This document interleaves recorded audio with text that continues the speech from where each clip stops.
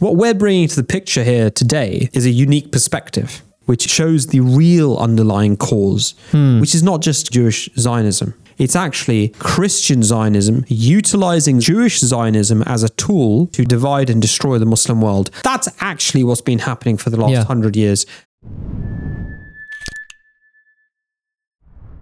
Peace be upon you.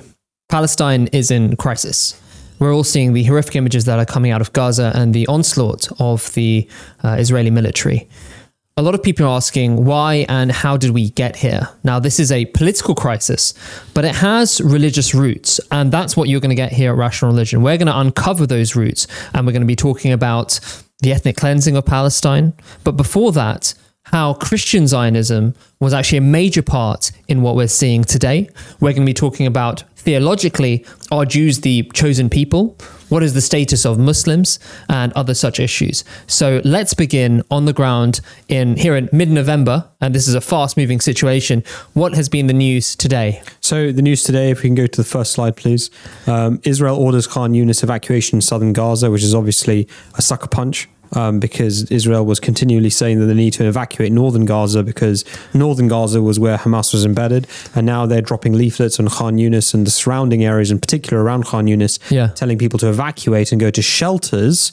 When you've got 2 million people in half the area of what was the most densely populated place on earth. And I think one of those leaflets we have on the second slide. Yes, yes, we do. So if we go to the second slide.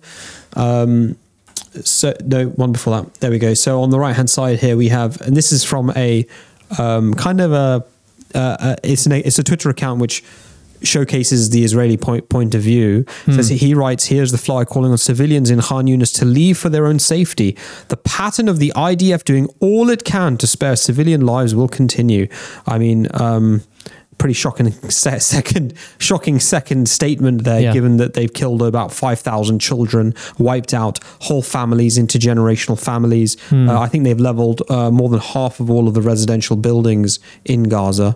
So absolutely shocking statement that they're doing all they can to spare civilian lives. They think, it seems, that if you drop leaflets upon people before bombing them, it makes it okay. So this is on the left hand side. If we get that up, please. That's a video from Middle East Eye. It's an interview with Ehud Olmert, the previous prime minister. We haven't yet come even to the heart of this operation. Khan Yunis, which is in the southern part of Gaza Strip, is the real headquarters of Hamas. They have the leadership, they are hiding, they have the bunkers, they have the command positions, they have the launching pads. It's interesting you say Khan Yunis is the command center, because for the past week we've heard the Shifa hospital was the beating heart of Hamas, and yet we haven't seen the tunnels or the weaponry. You have seen the weaponry, you haven't seen the leaders. But look, I don't know, there are so many fake news. It's now part of life, so everything is spread carelessly. Had you asked me 2 weeks ago, I'd have told you that the center is really in Khan Yunis. Okay, so that's basically the current situation, which is that the northern part of Gaza was targeted heavily. People were told to go to the south, and now the south is being targeted. And for many, this reminds people of what happened in 1948, which is known as the Nakba, which is essentially what is being called by many scholars, such as Ilan Pappé, for instance. He wrote a famous book, The Ethnic Cleansing of Palestine. And many of the Israeli new historians follow this, and I think worldwide this has actually become fairly mainstream and accepted that it was, especially with this crisis, actually. That this has always been a classic case of ethnic cleansing. The same things that you could apply to Bosnia apply here. If not more strongly in some respects. In some respects, more strongly. So, I mean, why don't you introduce these next two clips talking about the Nakba and what they... Yeah, I just want to say very briefly on Ehud Olmert's view there, and he's saying that we haven't seen... you could see that the journalist just didn't buy what he was selling. She said, we haven't seen the weapons of the Charlie. He goes, I haven't seen the weaponry. Well, we've seen a few AK-47s to now. Next to an MRI machine. Next to an MRI machine. And he says that, had you told me, asked me 2 weeks ago, I would have said this was the real center. It's like, well, people were asking the Israeli military, and the military were saying it was the north. Yeah. So, and he emphasized always that's the real headquarters. Yeah. So now there was a kind of headquarters now in the north, but now there's the real headquarters in the south. So basically what the strong suspicion that comes out of this is that they are trying to make Gaza unlivable. They are trying to create a refugee crisis because... Well, they already have. Well, yes, but to get as many Palestinians out of there as they want as possible. They want to put as much pressure on Egypt to open the Rafah crossing basically permanently and just get everybody out into Egypt because then they'll just lock the door and say you're not ever coming in again. Right, so flashbacks of 1948, and I think we have a clip here. This is from a documentary called Tantura, which is basically interviewing a lot of the soldiers of what were the Haganah and the Irgun. These are Jewish militias trained by the British in late 1947, early 1948, who basically Israel had been given 66% of the land. Still 56% of the land. They were 33% of the population. We're going to go through it all. And the Irgun and Haganah and these militias, they wanted more for the Israeli state. Right. So they began with an ethnic cleansing operation to seize more land that they were allocated by the UN. And Tantura was one particular town in which they, which they ethnically cleansed, and which is the focus of this particular. I say town. I don't know the size of it, whether it was a village or a town or a region, etc. Yeah, this is a very harrowing video. It's these what they were IDF soldiers, now old men, talking about what they did. But it's important to also know before we go to it that historically this has been pretty well accepted now that under Plan Dalit, Plan D, the whole operation was essentially an ethnic cleansing operation. So such things weren't exceptions per se, right? So the Tantura massacre took place on 22nd to 23rd of May 1948, when around 40 to 200 Palestinian Arab villagers from Tantura, that's the village, were massacred by the IDF Alexandroni Brigade. So if we play this video, we can see exactly what kind of horrific things these individuals did. I'm just going to narrate what's said in this documentary called Tantura. This is Yosef Diamant. He's a Zionist soldier. This was filmed in 2022. He says Tantura was a rich village and had beautiful houses. Its residents lived like Europeans, and the women of the village used to wear nice clothes. For real, it was a village. One of the soldiers raped a 16-year-old girl. He laughs. Do you understand? The events there were horrendous. There was a guy with us. He's dead. He's a brutal human being. This is a Zionist soldier. He took the Palestinians and put them in a cage and killed them. They gathered them in something like a cage and put iron wires around them. They gathered all the men, sat them on the ground, and one of the soldiers got the submachine gun and shot them. He changed the cartridge. What do you think? But we were not like that. That person was different and unusual. They imposed a cover-up. There were soldiers who took flamethrowers and ran after the villagers and burned them. It was horrible. And no one is allowed to talk about that. I won't talk about it because it would be a big scandal. I don't want to talk about it. And this is another guy. In the first 3 or 4 months, I was a murderer. What does it mean? I took no prisoners. In a battle, if someone raised their hands, I didn't arrest them. That traumatized me. I can't get over it until today. If school kids stood up and raised their hands and saw them that day, I would have killed all of them.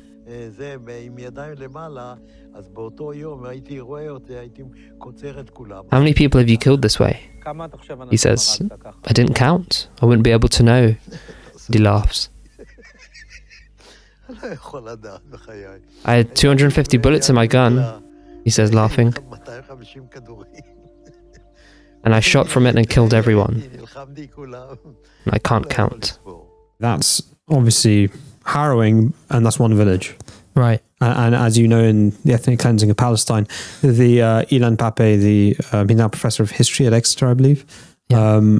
He used to be a professor in Israel, and he was one of the leaders, one of the major new historians. Yeah. Who went through the IDF archives and showcased how, in actual fact, the IDF had kept extremely meticulous records of their ethnic cleansing.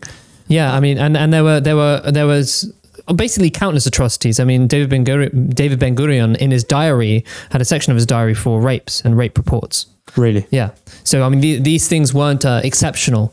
And if you think about the injustice of that, this is one of our key messages, which in the Ahmadiyya Muslim community that we make all the time, from our caliphs, which is that if you want security, you have to have peace. And you can't have peace without justice.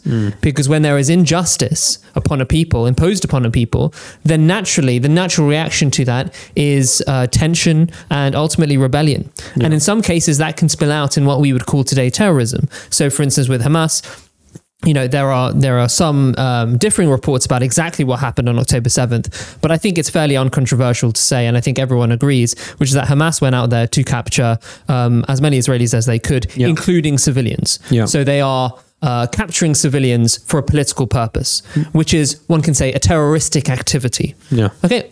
Done by a resistance force, but there are many. This is unfortunately, a natural outcome of injustice in our world today when people aren't following true religious morals. Hamas aren't following true religious morals. If they were properly following Islamic morals, then they wouldn't be targeting civilians, and we do condemn those actions of theirs. But this is what happens. If you don't have justice, then you don't have peace.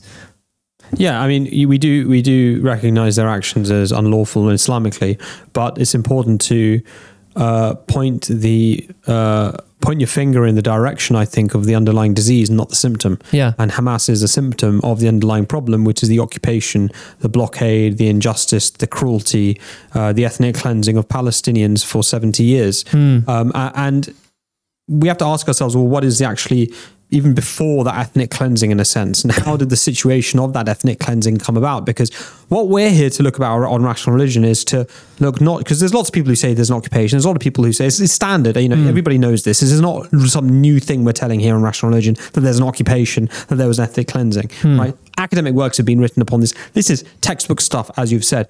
What we're bringing to the picture here today is a unique perspective. Okay, which is shows the real underlying cause, which is not just Jewish Zionism. Okay, it's actually Christian Zionism utilizing Jewish Zionism as a tool to divide and destroy the Muslim world. That's actually what's been happening for the last 100 years, and this is a great example of one aspect of it. If we look at this table on the left-hand side, this is in actual fact the division of a British-mandated Palestine between the Jewish and the Jewish state and the Arab state. So you have to bear in mind that at this particular point in time, the Jews constituted 33% of the population, the Arabs 66%. And as you can see, in terms of square kilometers, for example, the Jewish state has got 15,000 square kilometers and the Arab state 11,000.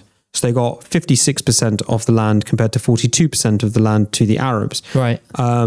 The Israel in 1967, after the war, because of the territory it further took, both in 1947 and then again in 1967, went up to 77% of the land. And then you can see, for example, so that's one particular example of how both the beginning was unfair in terms of the division of the land. So the Jews were given a disproportionate amount of the land. So you're saying they had 56%, but they only had a third of the population. Is that right? That's right. Okay, so and that's what they were given even originally in 1948. And then with before 1948, right, in 1947. Yeah. And then with the 1947-48 Nakba, they seized more. And then in 67, they seized more. Right. And then in 73, they seized more. Yeah. And so it's a bit complicated because they gave Egypt back the Sinai Peninsula, for example, but they've kept on to the Golan Heights, etc. Right. And they gave the West Bank back, but then they've gone on to occupy it. So it's a bit more complex. But here we have on the right-hand side, we have, a simple piece of historical artifact which completely puts to bed this notion that Palestine didn't exist pre-47. I mean, it's called British mandated Palestine. And here's an immigration document. We can't really verify the authenticity of this in terms of where it's originally from, but this is going around on Twitter. And undoubtedly that there are lots and lots. We can see the immigration numbers. There's no particular reason to doubt it. There's no particular reason to doubt it. So this is the Department of Migration. It says This individual, Kalman Perk, has been granted permission to remain in Palestine as an immigrant under the immigration ordinance of, can't see the year. And so this is... I mean, amongst serious people, it's not controversial that there's a land that's always been known as Palestine there, and even these, Zionist founders talked about it. I find it extraordinary that they talk about an empty land in a land which has been consistently lived in for probably as long as human beings have around. The Levant was one of the earliest cultivated regions of the world. Right. To talk about Palestine as being an empty land. Yeah. It's like, what are you talking about? It's in the cradle of civilization. And this is one of the kind of propaganda myths, which is that it was a people without a land and a land without a people. It's like a match made in heaven. Right. Yeah, exactly. Well, that's literally their idea. Yeah. Which is, again, such an injustice to the people that were living there, that they were buying the land off originally. Yeah, before they then seized it further. So with this question of migration, if we go to the next slide, please. And what do you show? Because we have just shown that what was given to Israel was disproportionate and unfair. So that was, again, another injustice upon the Palestinian people. Well, this gives a really good explanation of how they even got the injustice in the first place. Right. Okay. So if we look at this is from a really good we can put the link in the description. Actually, it's from a really good website which covers immigration and Palestinian demographic changes. Right. It's a blog. It covers Palestinian demographic changes, and again, this is not controversial. This you can find on most authoritative websites. Right. And it shows the population of Jews to Palestinian Arabs, whether they are Christians or Muslims, or indeed potentially, I don't know whether it includes Jewish Palestinians who are already there. Yeah. But it shows that in 1919, there were 500,000 of the non-Jewish population and 65,000 of the Jewish population. Mm-hmm. By 1948, so we're looking at, 19 to 49, we're looking at a 30-year period. Mm-hmm. You have 1.3 million non-Jews, which is a 2.5 times increase. Right. And you have a population boom of 650,000 of the Jews, which is a tenfold increase. And the population percentages go from being 87% non-Jews, 13% Jews in 1919 to 67% non-Jews, 33% Jews. What I particularly want to highlight here is you have a population increase within 30 years of 20%. Now, the funny thing is that all the people who support Israel are generally towards the right of the political spectrum, and they absolutely oppose immigration to their own countries usually. They're like, oh, we've got 8% Muslims here, it's just too much, or 6% Muslims. It's just, can they imagine within a 30-year period from 1980 to 2010, for example, the population of Britain going from 6% or 8% Muslim, which is what it is currently, I believe, to 26%. Yeah. I mean, there would be riots in the street.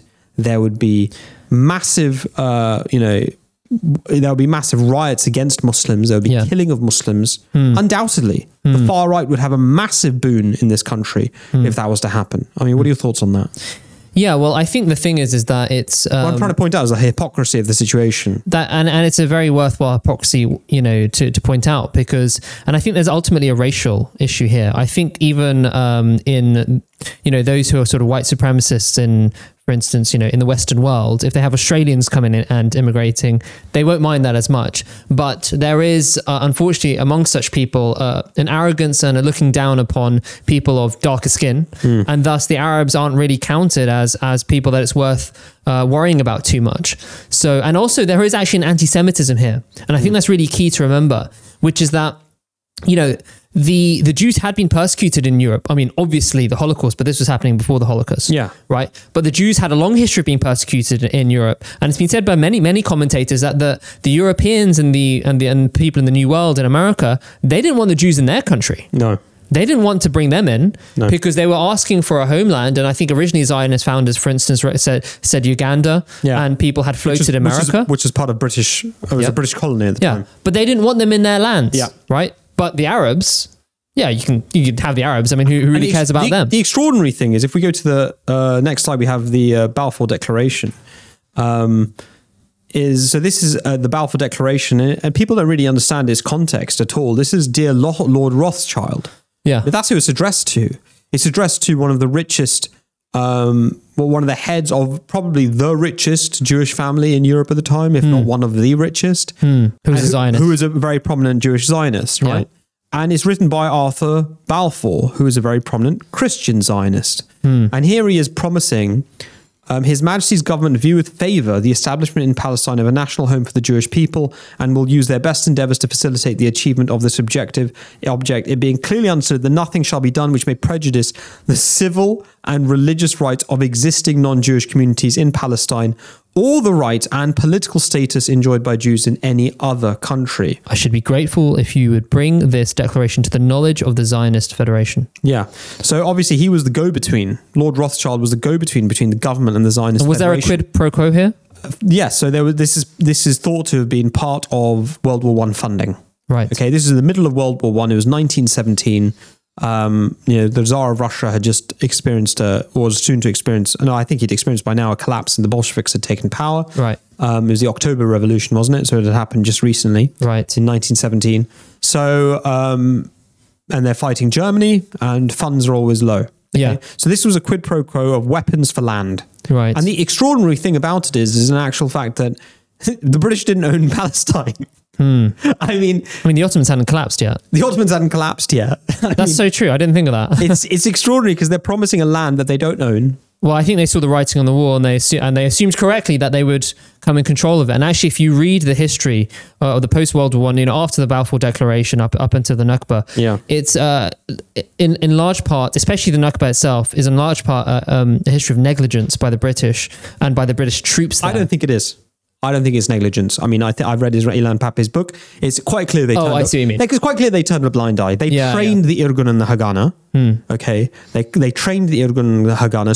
So the Israeli militias at that time were moral negligence. Let's say they were much stronger. No, it's quite well established. It's not. I don't understand what you mean by moral negligence.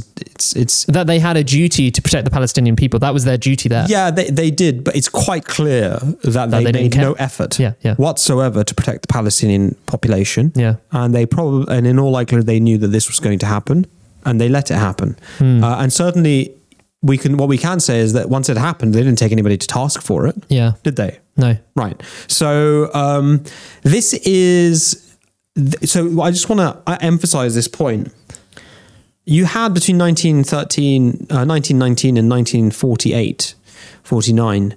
You have a population shift of 20% migration into a country from Europe. So that was what the British did. Yeah. Okay, because that was between 1919 when they got British mandated Palestine, all the way to 1949 when you had the two states supposedly set up. Yeah. So that was the exact period of British mandated Palestine, right? Yeah. And they deliberately artificially inflated the population of Jewish people in the country from 13% to 33% so that they could jump over the fence and give them more than 50% of the land so that they could then grab as much land as possible. Okay. This was a series of leaps. Had they gone in 1949... Are you talking about the Zionists here or the British? I'm talking about both. And I think that's the point we're making, isn't it? That in actual fact, the British utilized Jewish Zionist aspirations to create a state which would be their proxy in the region. Right. That's the fundamental point here, okay? Which is that they wanted a proxy in the region which would be filled by Europeans, dominated by Europeans, Jewish Europeans, but Europeans who could act on behalf of European interests. Yeah. Okay? And they needed that because at the end of the day, you look at the map, the place is filled with Muslim countries. Breaking into that ain't that easy. Yeah. Okay. And Islam is even with their decadent moral condition, I think, the Muslims were still a powerful force then. And so I think they needed to get the numbers up. Had they tried to get the Jews to seize, how could they have given 66% of the land when the population was 10% or 15% or even 20%? Yeah. They had to get up to something reasonably, it's like close to 33 to 40%. Yeah. To even be able to give them more than 50% of the land in the first place. And is there a degree of Palestinian complicity in that leap? I think there is, because in places they were selling their land throughout the 1919 to 1949. To 47. And there is also a degree of lack of intelligence, one might say. Yeah. a kind of laissez-faire attitude that beset the Palestinians during the time of British mandated Palestine, whereby they thought that they were strong, they thought they were in the majority, they thought that this could never happen, and they were negligent. Yeah, there's no doubt about it. But it's almost, the Islamic... It's the crime of negligence. It's not the crime of taking somebody else's land, which is actually what happened on the other side. Well, absolutely. I mean, there's no moral equivalence whatsoever. And it doesn't mean that they deserve what happened to them. No, absolutely not. It just shows that, unfortunately, the Muslim world was in a position where it was quite weak in terms of their political vision, in terms of their education, in terms of their understanding of the West. Yeah. And it's a symptom of the wider malaise which had beset the Muslim world and caused their massive decline. I mean, this is when the Ottomans had basically completely faded. And actually, what happened here was essentially what happened over the previous 3-4 centuries, which is that the West infiltrated.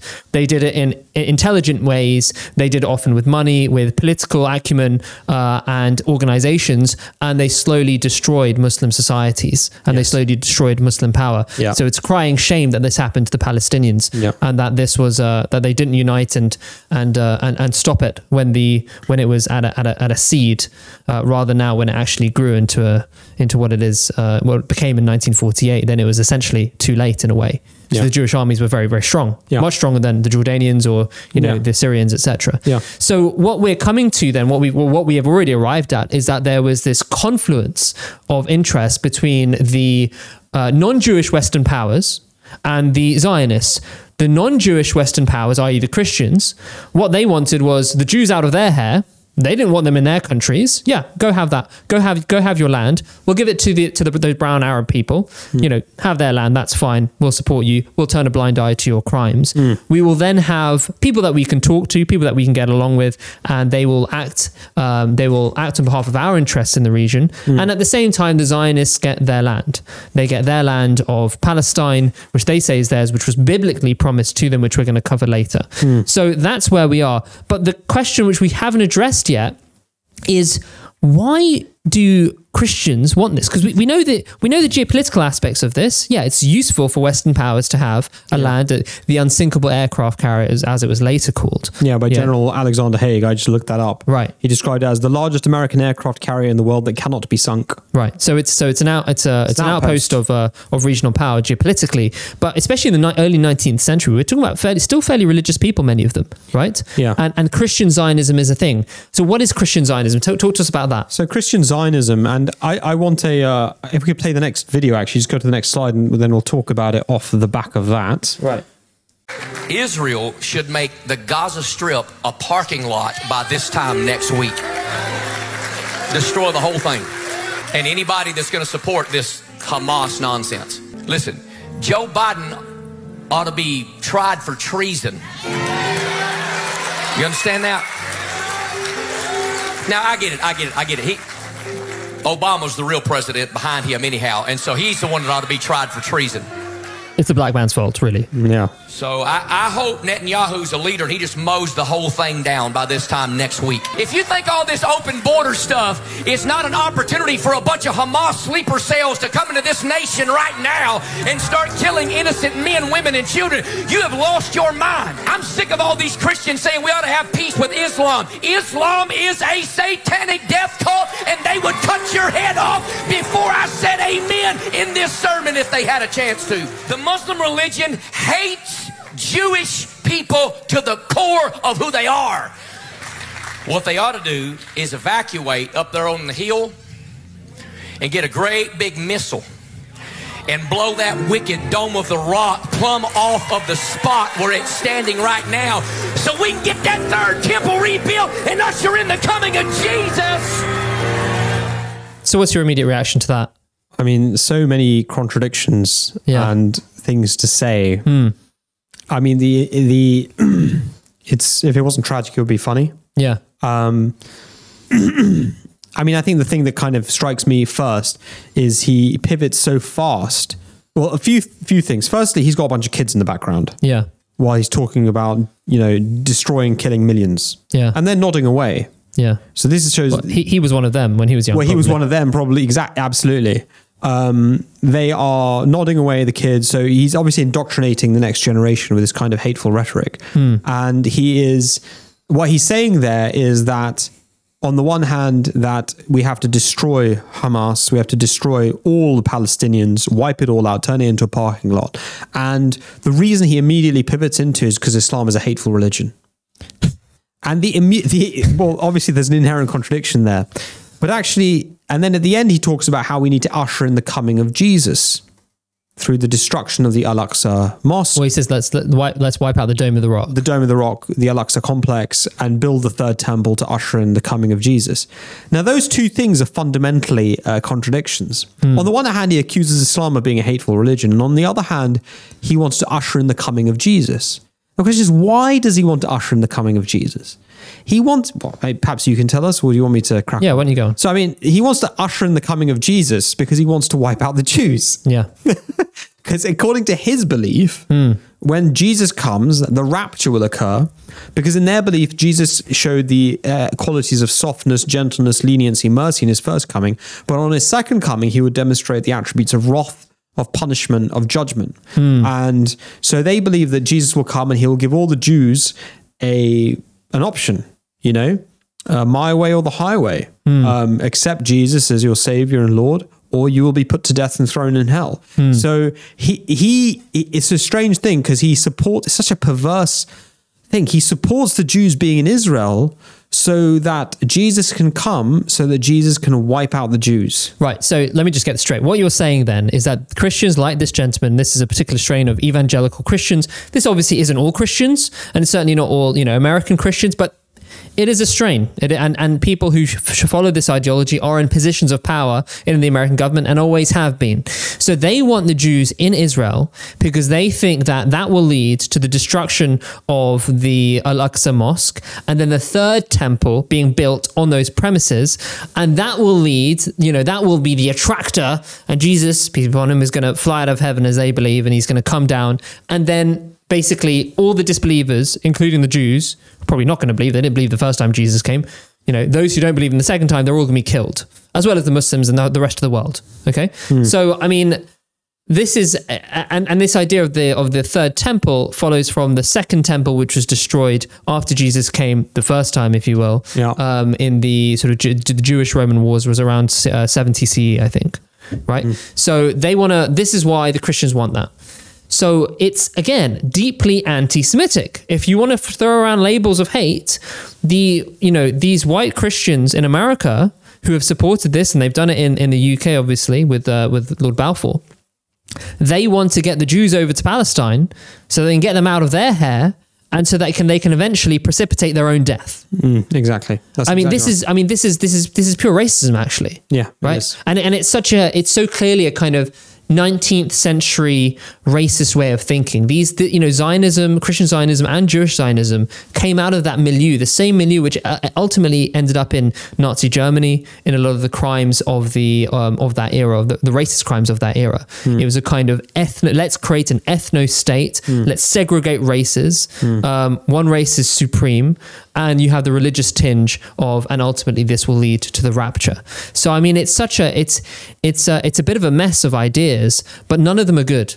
The funny thing is, it originated in the 19th century because all of their prophecies stated the Messiah would come in the 19th century. So people have to understand what the 19th century felt like. Yeah. People in the 20th century don't really understand. The 20th century had an industrial feel. It was about the growth. It was about war. It was about the creation of new economic systems. The 19th century was the growth of religious movements. It was a buzz with the fervor of religious communities saying that the second coming is now. Yeah. It's now, it's going to happen. All of the Bible prophecies tell us it's going to happen now.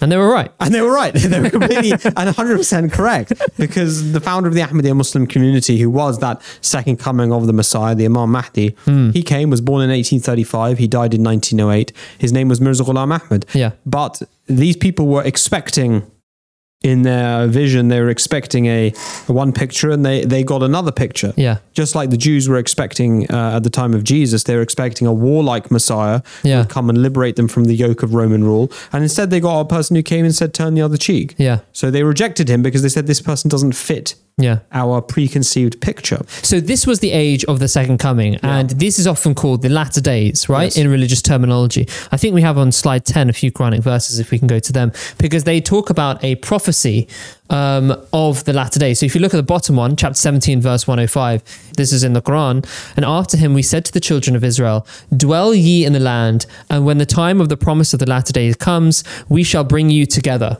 out of various peoples, right? And then in chapter 21, which is the one above, it says, and we have already written in the book of David after the exhortation that my righteous servants shall inherit the land. So chapter 17 does talk about the children of Israel being brought out together as a sign. So does this mean that the creation of Israel, therefore, is condoned in the way that it was? That the creation of Israel in the way that it was is condoned thereby? No, I think the promise was, this isn't even saying that the nature of how it will be brought about. God here is simply saying to dwell in the land. It's a strange verse in many ways, because if you look at it carefully, after him, we said to the children of Israel, I believe that refers to Moses, after his death, we said to the children of Israel, dwell ye in the land, the promised land, right? So they entered into the promised land, into Canaan. And when the time of the promise of the latter day comes, we'll bring you together. So the implied prophecy there is that they would be dispersed. Right. So the Quran often does this. It takes the first statement and then it will imply a second position and then talk about it from a third position looking backwards. Right. So it says, dwell here, and in the latter days we'll bring you together here. Yeah. Which No, means it doesn't say here. It says we will bring you together. we'll bring you together. Right. It doesn't even say here. We'll bring you together. So obviously, if you're all here, the person receiving that message would be like, well, but we're all here. How are we going to be brought back together here? Yeah. But that means we must not be here at that time. And how is that There's fulfilled? a dual prophecy.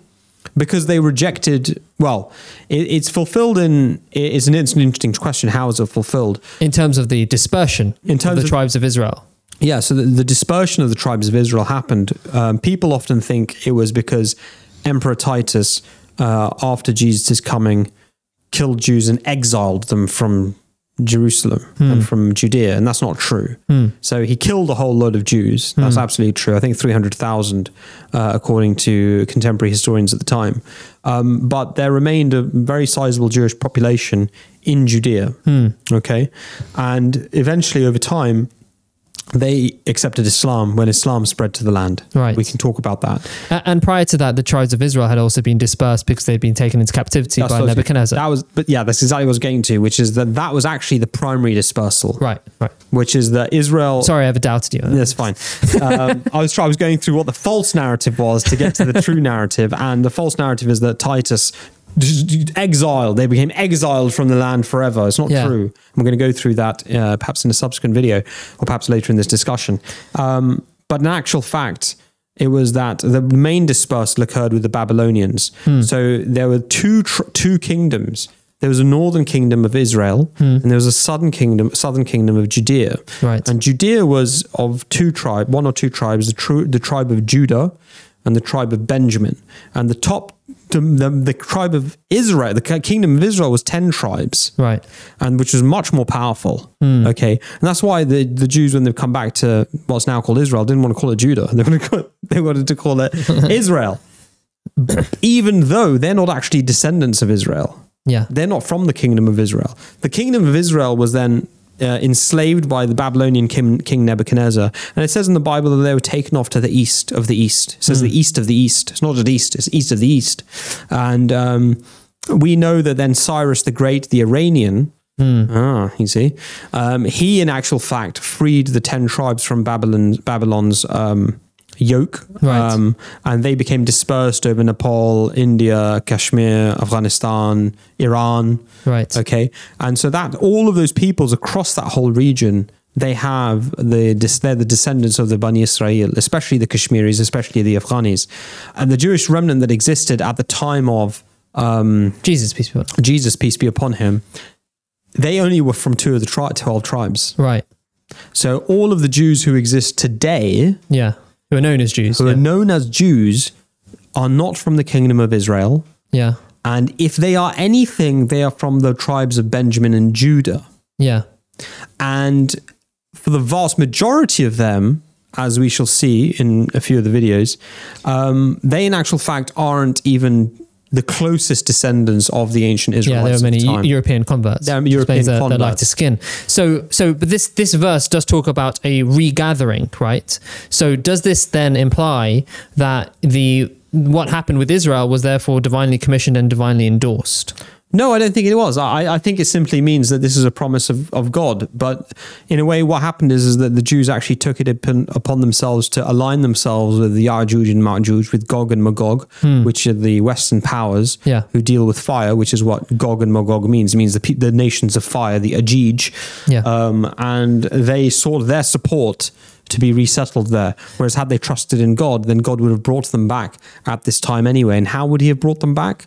Well, I would argue in actual fact that, he would have brought them back as when Ahmadiyyat, the true Islam, becomes established in the land, it would permit people of all faith to, in actual fact, settle in the land. But they chose to take it into their own hands to enact the prophecy or fulfill the prophecy through force, through violence, and through bloodshed. And there is actually, people often focus on this particular prophecy and they talk about, that God will bring them back and therefore it's justified. But they don't look at the other. Well, I mean, this is a Quranic prophecy, but critics of Islam and the Muslim position will say this is in your own book. Yes, absolutely. Right? That the Jews are going to come back. So how can you be against Israel? Because we're not against Israel, firstly. Yeah. Right, we're against injustice. But the other decree here that's given in the Quran is in chapter 21, which is that we have written already in the book of David after the exhortation that my righteous servants shall inherit the land. Now it's significant, therefore, that neither the Jews nor the Palestinian Muslims, nor the Muslims have the land anymore. They're both fighting over it. They have parts of the land each, right? And that's a signal from God to both nations that they have departed from the ways of righteousness. And it's very interesting, I find, that 40 years after Mirza Ghulam Ahmad died, 1908, the state of Israel, Palestine was divided in 1948. And similarly, just as the Bar Kokhba revolt happened 40 years after the crucifixion of Jesus, happened in 70 AD approximately, 73 AD. So the two timelines parallel each other perfectly. And what's happening to the Muslims has already happened to the Jews in the past. Right. So let's just quickly summarize this. People accuse Muslims of being hypocritical because this incredible prophecy, because in one way or the other, the prophecy was fulfilled. Yeah, it is. It is a stunning prophecy. It's a stunning prophecy that the children of Israel, people who, ascribe themselves. It's a dual prophecy where one, you're going to be dispersed. Yeah. And secondly, at a particular time in the latter days, which is marked by the coming of the Messiah, you will be brought back. Well, I mean, at the time of the revelation, the dispersal already happened, right? The critic would say, but the critic would have to accept. No, the dispersal hadn't. Oh, yes, at the time of the Prophet Muhammad. Yeah, yes. But the fact that it was fulfilled in one way or the other is a stunning proof of the truth of the Holy Quran, right? Yeah, and yes, but this does not mean that the way that they did it was correct. They took it into their own hands and did it via injustice. Yeah, and that makes them worthy of some form of divine punishment if God so pleases in this life or the next. We don't know. All injustice will be paid for. Yeah. So unless forgiveness is given, right? So that's this prophecy, and the second one talks about that the righteous servant shall inherit the land, and this in a way is a message to Muslims, because there is a fundamental question: is how do we resolve this issue? Yeah. And the answer is given here, and that doesn't mean that the people there are deserving of punishment. Not at all. That doesn't mean that they aren't viewed by God in their deaths as people who have been they're martyrs. The people who are killed civilians, they're martyrs, and have been dealt a huge injustice. And they've been dealt a huge injustice at the end of the day. But how can we not say that turning towards God and turning towards righteousness would not bring you the favor of God? Yeah. Would not give you the protection of God? Yeah. So any Muslim out there who is saying, how do we resolve this situation, is fundamentally has to recognize that Palestine and the Holy Land has always been a weather vane for divine favor or disfavor, right? Yeah. When the Jews rejected Jesus, peace be upon him, quite soon after that land was taken away from them. Yeah. And there were wars and they became the victim of Roman oppression, right? And a similar thing is happening here. And when the Muslims established themselves and were righteous, they were given the land. And they were given the land, in the time of the Caliph Omar. And the Prophet Muhammad, peace be upon him, said that when national punishments come, they come to the nation. So we can understand this as being the Ummah, not just Palestine, but the whole of the Muslim world. But individuals are judged according to their own deeds. Absolutely. So it doesn't mean that it's for every individual, poor Palestinian or Iraqi or whoever, that they are being personally punished for their own things. Not. But these are signs. In fact, these are means of forgiveness for them and entering into paradise. Yeah, but these are signs that something has gone awry. Yeah, that something has gone awry. And righteousness, the essence of righteousness, has to be following your prophet. Yes. Following the prophet. And the prophet of the Muslims is the Prophet Muhammad, peace be upon him. And what did he tell us? He says that when the Imam Mahdi comes, give him my salam. Yes. It means that he will not be generally greeted with peace. Yes. It means that that's absolutely right. And one thing that, the Jews in Israel, the religious Jews, get wrong, and which the Christian Zionists here, like this fanatic, get wrong as well, is that they think that they can force God's hand. Right? So this is really interesting, because here in the Quranic verse it says, after him we said to the children of Israel, dwell ye in the land, and when the time of the promise of the latter day comes, we shall bring you together out of various peoples, right? Yeah. So in other words, it is a sign of the time of the latter days, which is to be marked by the coming of the Messiah, right? What that means is, for something to be a sign, it has to occur after the coming. Contemporaneous or after? Contemporaneous or after, as in after his coming. He's come and then it happens in his lifetime, or it happens after his death. It has to happen during or after the lifetime of a claimant to that office. And that's something we see in all of the major religious figures of world history. And the reason is because a sign is meant to point a person in the direction of the truthful one. Now, if a sign occurs and then the truthful one is to come afterwards, then anybody can stand up and say, oh, that was for me. Yeah. That sign testifies to my truth. In which case the sign doesn't clarify who is the truthful one. It in actual fact obfuscates, and it removes the truth of who is in actual fact the truthful one. I find it interesting you said testify there, because when you give testimony in court, you're giving testimony about something that has already happened. Yeah. When you bear witness to something that you've seen. So the event has to have happened. That's your central point, isn't it? Yeah, but the Christian Zionists, they believe that if they can just get the land of Israel established, destroy the mosque, establish the third temple, then God will be like, right, they're ready for me. I've got to get up. Better get down there, right? And do you know who that reminds me of?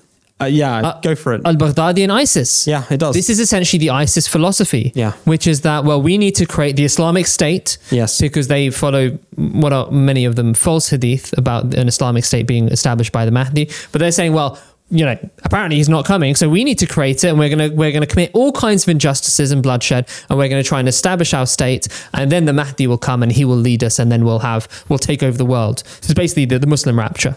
If you will. That's exactly right. So the Muslims, the Jews and the Christians, and by the Muslims we mean the non-Ahmadiyya Muslims, right? And the Jews and the Christians are all making the same mistake about the second coming. Yeah. And isn't that interesting that this is shaping geopolitics? Yeah. Because the Christians want the Jews to be there so that they can then basically destroy themselves. Yeah. The Dome of the Rock can be destroyed. The third temple is created. Jesus comes down. The Jews are killed. Yeah. The Jews are still waiting for their first Messiah. I know. Right? They're still waiting. Well, they're thinking, we better make this Zion. We better make our state. And then the Messiah is going to come down. And finally, so that Jesus, gentlemen, who said, I have not, my kingdom is spiritual. We're going to finally get our physical kingdom. Yeah, finally going to get this warrior we've been waiting for. Yeah.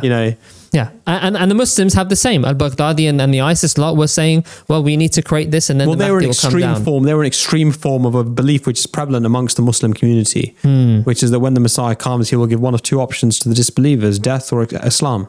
Yeah, convert or die, which is exactly what the Christians believe about Jesus. The Christians believe about Jesus. And there's a reason, because the Christian belief came into the Muslims. Yeah, it's not a Muslim belief, it's a Christian belief.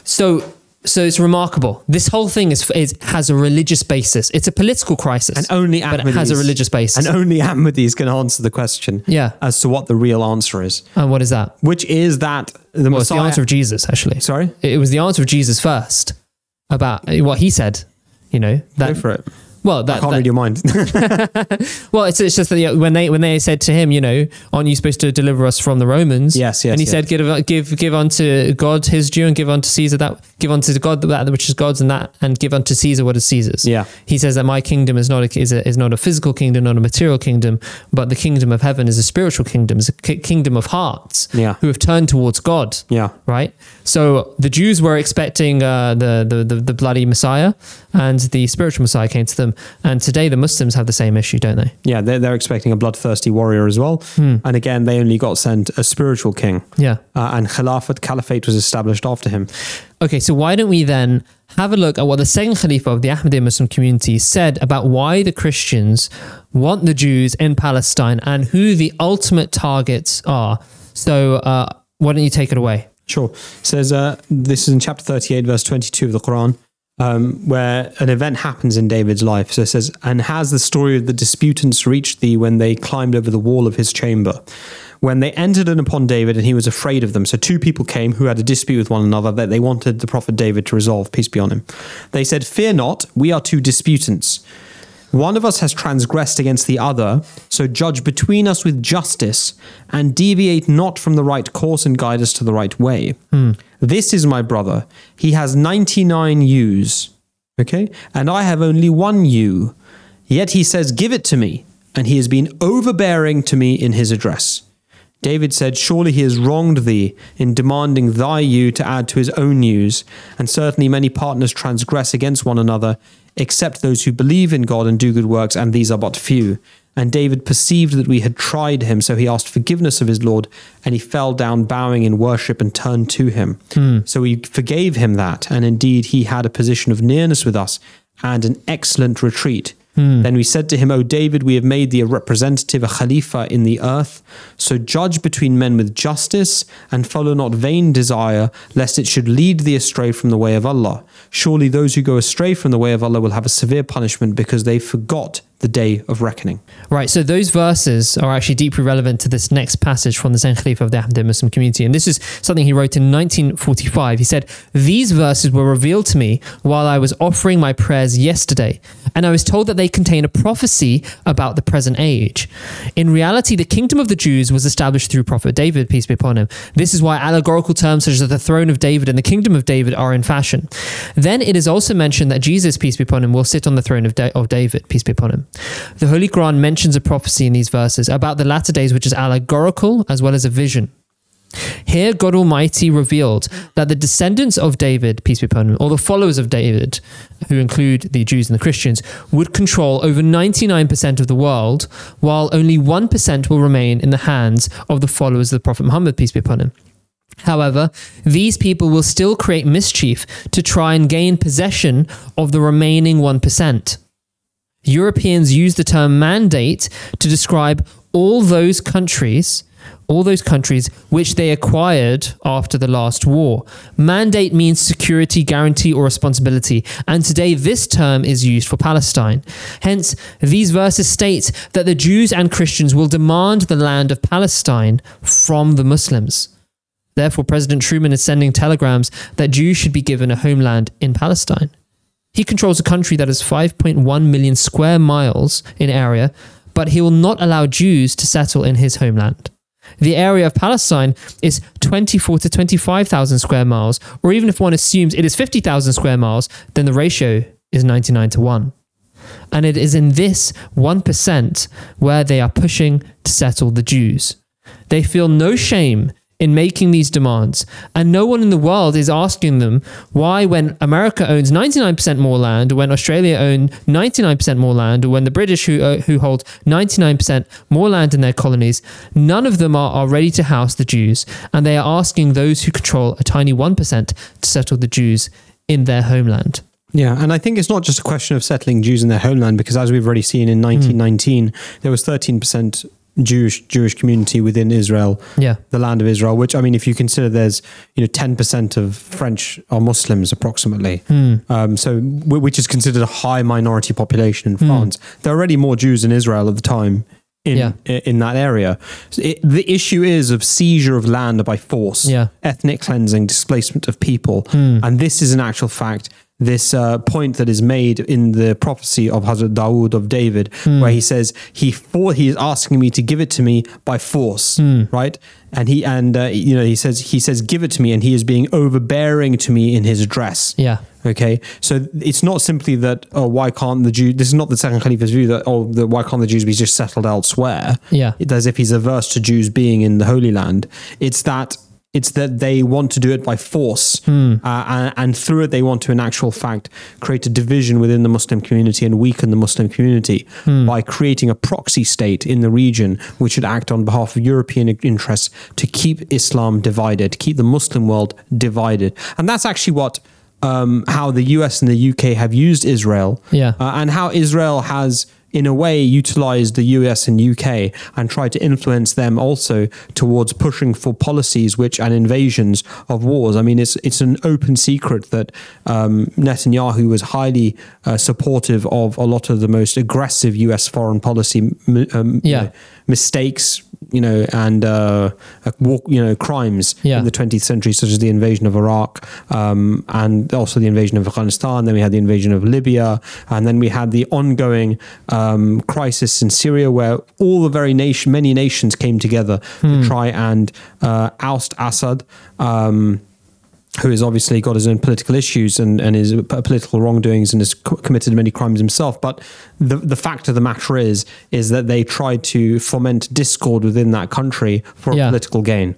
Instead of trying to abate the flames of war, they were trying to incite them.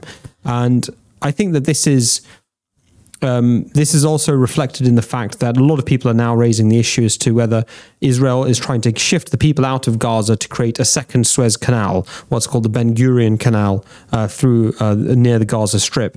And this is very interesting because if we go to the next slide, which you're already on, that's great. This is from News of the World, and this is cited in the Al-Fazl magazine of the Ahmadiyya Muslim community in November 1945.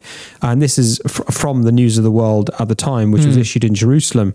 And it says, with the creation of the Jewish state in Palestine, Britain will have all bases which it needs, and with the help of which it can be a guardian of the Suez Canal. In this situation, Palestine could become another British colony. Contrary to this, if they follow the 1939 White Paper, then in this situation, the Jews will bind their future with the future of the Arabs, and they'll promote the removal of the British from the Middle East and India. Not only have the people of the United States and Britain been misled over the issue of Palestine, but so have the responsible officers about the relocation of every Jew from Europe into the deserts of Palestine. The recommendation at the end is President Truman ought to remove the restrictions over the entry of Jews into America. Every allied country ought to permit the entry of Jews according to their capacity. So there was an awareness amongst the journalistic classes of the time that this nation would become, in actual fact, could become a guardian of the Suez Canal. Right. So this, in actual fact, was the point of Israel. And this continues to be the point of Israel. At the moment, they're trying to break up the Iranian power in the region, and they're trying to keep the Saudis. This is what that part of the movement was, to do the Abraham Accords, to normalize relations with Saudi Arabia, to normalize relations with Qatar, with the UAE. And the idea is to create an alliance between majority Muslim world and Israel against Iran. Right. Okay, we're not Shia. We're not even Sunni in the typical sense of the word. Yeah. Okay, so we don't have a horse in that fight, as it were. But our interest is much deeper than that, which is that we want to see the unity of the Muslim nation. Yeah. We want to see the fact that Muslims come together, and this is the message that the current Khalifa of the Ahmadiyya Muslim community, who has reiterated the words of the second Khalifa in his latest sermon, has said that if the Muslims do not unite as one, then they risk being destroyed one by one. And this is what we saw. Over the last 30 years, we've seen the fall of Saddam Hussein. We've seen the fall of Gaddafi. We've seen them try to oust Bashar al-Assad. Yeah. We've seen successive Muslim governments and leaders and countries topple because, one, they don't themselves practice justice. And secondly, they're not united in their own interests and in terms of their own moral standing as well. Yeah. So we come on to now the fundamental motivation of the creation of the State of Israel. Okay, why did they inflate artificially the immigration numbers from 13 to 33%? Why did they then give more than 50% of the land to 33% of the population, with the majority of the agriculture, with the majority of the Jewish businesses in that area, with a minority of the Arabs having their own businesses in their possession of the land? Why did they train the Irgun and the Haganah and stand by while they went and seized more than the land that they had been originally partitioned to? And the Second Caliph outlines it for us. He says, that day which the Holy Quran and the Hadith warned about centuries before, that day about which the Old and the New Testament warned about, that day which was described to be particularly painful and dreadful for the Muslims, it seems has finally arrived. The Jews are again being settled in Palestine. The United States and Russia, who are preparing to wipe out each other, seem to be strange bedfellows on this issue. And the strange thing is that they were also united over the issue of Kashmir. They were both in favor of the Indian Union, and now they are both in favor of the Jews over the Palestine issue. Why is there a unity over these issues? Why do these two enemies become united against the Muslims? There can be many reasons for this. However, one reason may be more apt, which is also in our favor.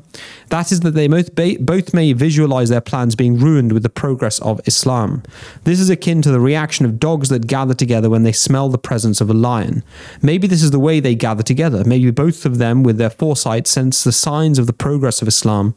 Maybe the lion of Islam, which appears sleeping to our eyes, is moving towards wakefulness. Maybe a light shiver in its mane, invisible to its friends, is very apparent to the enemy. If this is the case, then the dangerous situation is pointing towards the progress in the future. However, side by side, the huge responsibility on the shoulders of the Muslims is also being presented to them. Right. So, what do you make of that? Very powerful. I mean, what he's saying is that the Islam is the dominant force, the dominant moral, spiritual, unifying political force, even in the sense of nations of similar belief set coming together in the world, and the people who are non-Muslims, the non-Muslim nations, sense this, and they sense that the greatest threat to their hegemony in the world is the Islamic threat. And it's a strange thing because after capitalism versus communism in 1989, then 1991 it collapsed completely. Yeah, what happened?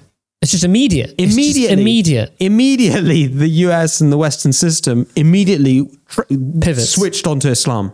It switched onto demonizing Muslims. It switched onto portraying Muslims as the enemy and invading them. You had the Gulf crisis. And it's incredible hypocrisy. The first Iraq war. During the Cold War, they had supported many of these dictators in the Muslim world and in Muslim countries, because for the very fact that they knew that Islam was ideologically a bulwark against the invasion of communist atheism. Yeah. And they had to prop up those Muslim governments as much as they could against the communists, so the communists wouldn't have any kind of inroads into that region, because that would be disastrous on an energy level, right? Yeah. If you have that. So having supported them for so long, they then suddenly turned against them, and one by one, they were all taken out. Yeah. Right? Exactly. So they used the Muslim nations, they kept them on side, and then they deposed them if they started to get a bit too, to stand up in any way whatsoever to the West. Yeah. But you're right, it's an immediate pivot, which shows that they know where the real threat is. And even today, you see this actually in much of the culture wars. Islam is the enemy. Yeah. And, there is extremism amongst the Muslims, and there are certain things which we certainly don't like amongst the Muslims, and we believe they're not representative of true Islam, and we preach against them, we talk against them. Yeah. But underlying it, there is a reality that there is a power of Islam, because there is a belief set. It has unified beliefs, morals. It has, policies on politics, on economics. It has a totalizing aspect, essentially, because it reforms you from the individual soul to the nation, if you follow it properly. Yeah. So it is something which can crush, in an ideological sense, anything that comes before it. Yeah, well, it binds Muslims together into, because of the foundation of which it lays, which is universal in its aspect. Yeah, which it creates a framework for people to understand their place in the world, and binds them to other people in the world beyond the boundaries of ethnicity and nationhood. Right, because it's open to all. Because it's open to all, and it's a message for all mankind. Yeah, in actual fact, becomes a threat to those, or perceived as a threat to those who wish to continually divide people. You see, a system which brings people together and unites them, and shows that they have more in common, that they have differences, is always going to be a threat to those who seek to conquer through dividing people, divide and conquer, which is the modus operandi of many nations in the world and powers in the world. And so that's how we came to this moment, to this tragic moment. Yeah, is that the Christian Zionists the Christians recognize that Islam is the threat. Yeah, I mean, listen to that genocidal maniac. Yeah. Right? Saying that he pivoted immediately. We have to make Gaza into a parking lot. He said, and then he immediately goes into, because Islam is a threat and they'll have your head off, which is total nonsense. Yeah. In fact, he's the one who's calling people's heads to roll because of the difference in belief. And he's the one who wants it to happen so that Jesus comes down and kills all the Jews. You know, ultimately, he has a fanatical, genocidal mindset because he has a fanatical and a genocidal view of God. Yeah. He thinks God is a genocidal maniac, right? And so he follows God. Yeah. Right? He thinks God's going to come down and say the sword or belief, Christianity, or you're going to get your head chopped off and thrown in hell forever. So he believes God is a genocidal maniac. So he follows the ways of his God. And as we covered in the William Lane Craig video, we won't cover it in depth. You know, actually, the Christian conception of God is one who has never forgiven any sin. Yeah. And the Jewish conception of God, it seems, you know, for 2,000 years, let's be honest, has been that, you know, no one else is chosen by God. Yeah. And unfortunately, the contemporary 3,300. Yeah. Well, no, but 2,000 years since Jesus. Since correct. you know, many of them accepted Jesus. Yes, right? exactly. Yes, but the ones who didn't. Yes, exactly. Good point. And the contemporary Sunni and Shia beliefs of Sunni and Shia Muslims is again that God is someone who would send a Messiah and a Mahdi that would actually go around killing people. So you're completely right that the conception one has of God informs human actions. Yeah. Right. And so, you know, in summary, this is how we got to this tragic moment. Yeah. The Christians geopolitically knew that Islam is a political threat. Religiously, they knew that Islam is a religious threat. The religious amongst them wanted to expedite the advent of the Messiah so that the Jews and the Muslims would be wiped out. The Jews, the religious ones amongst them, wanted to do the same. They want to bring their Messiah down so that they can kill, you know, everyone else. Yeah. And unfortunately, the contemporary non-Ahmadi Muslims have similar beliefs, just on a different flavor. Actually, the Ahmadi Muslims, the Ahmadiyya Muslim community to which we belong, is the only one that actually has a view of this is that it is reasonable and peaceful and doesn't, you know, make your hair stand on end. Which is that the second coming of the Messiah is not a literal one where Jesus flies down, but is someone that came in the spirit and power of Jesus.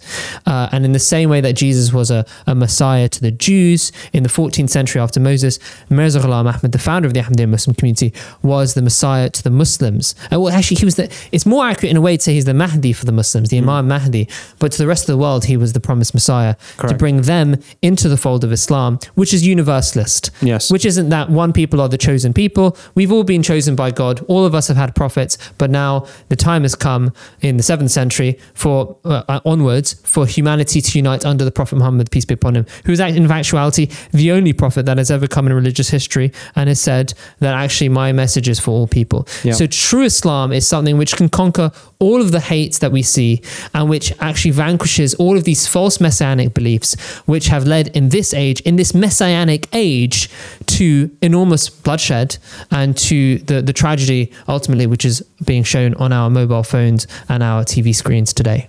Yeah. So I hope you enjoyed that. Please do subscribe to our channel. Comment what you think about these issues. How do you think this is going to be resolved? And what do you think are the roots of this? Are we right? Are we wrong? We'll see you in the comments. Peace be upon you.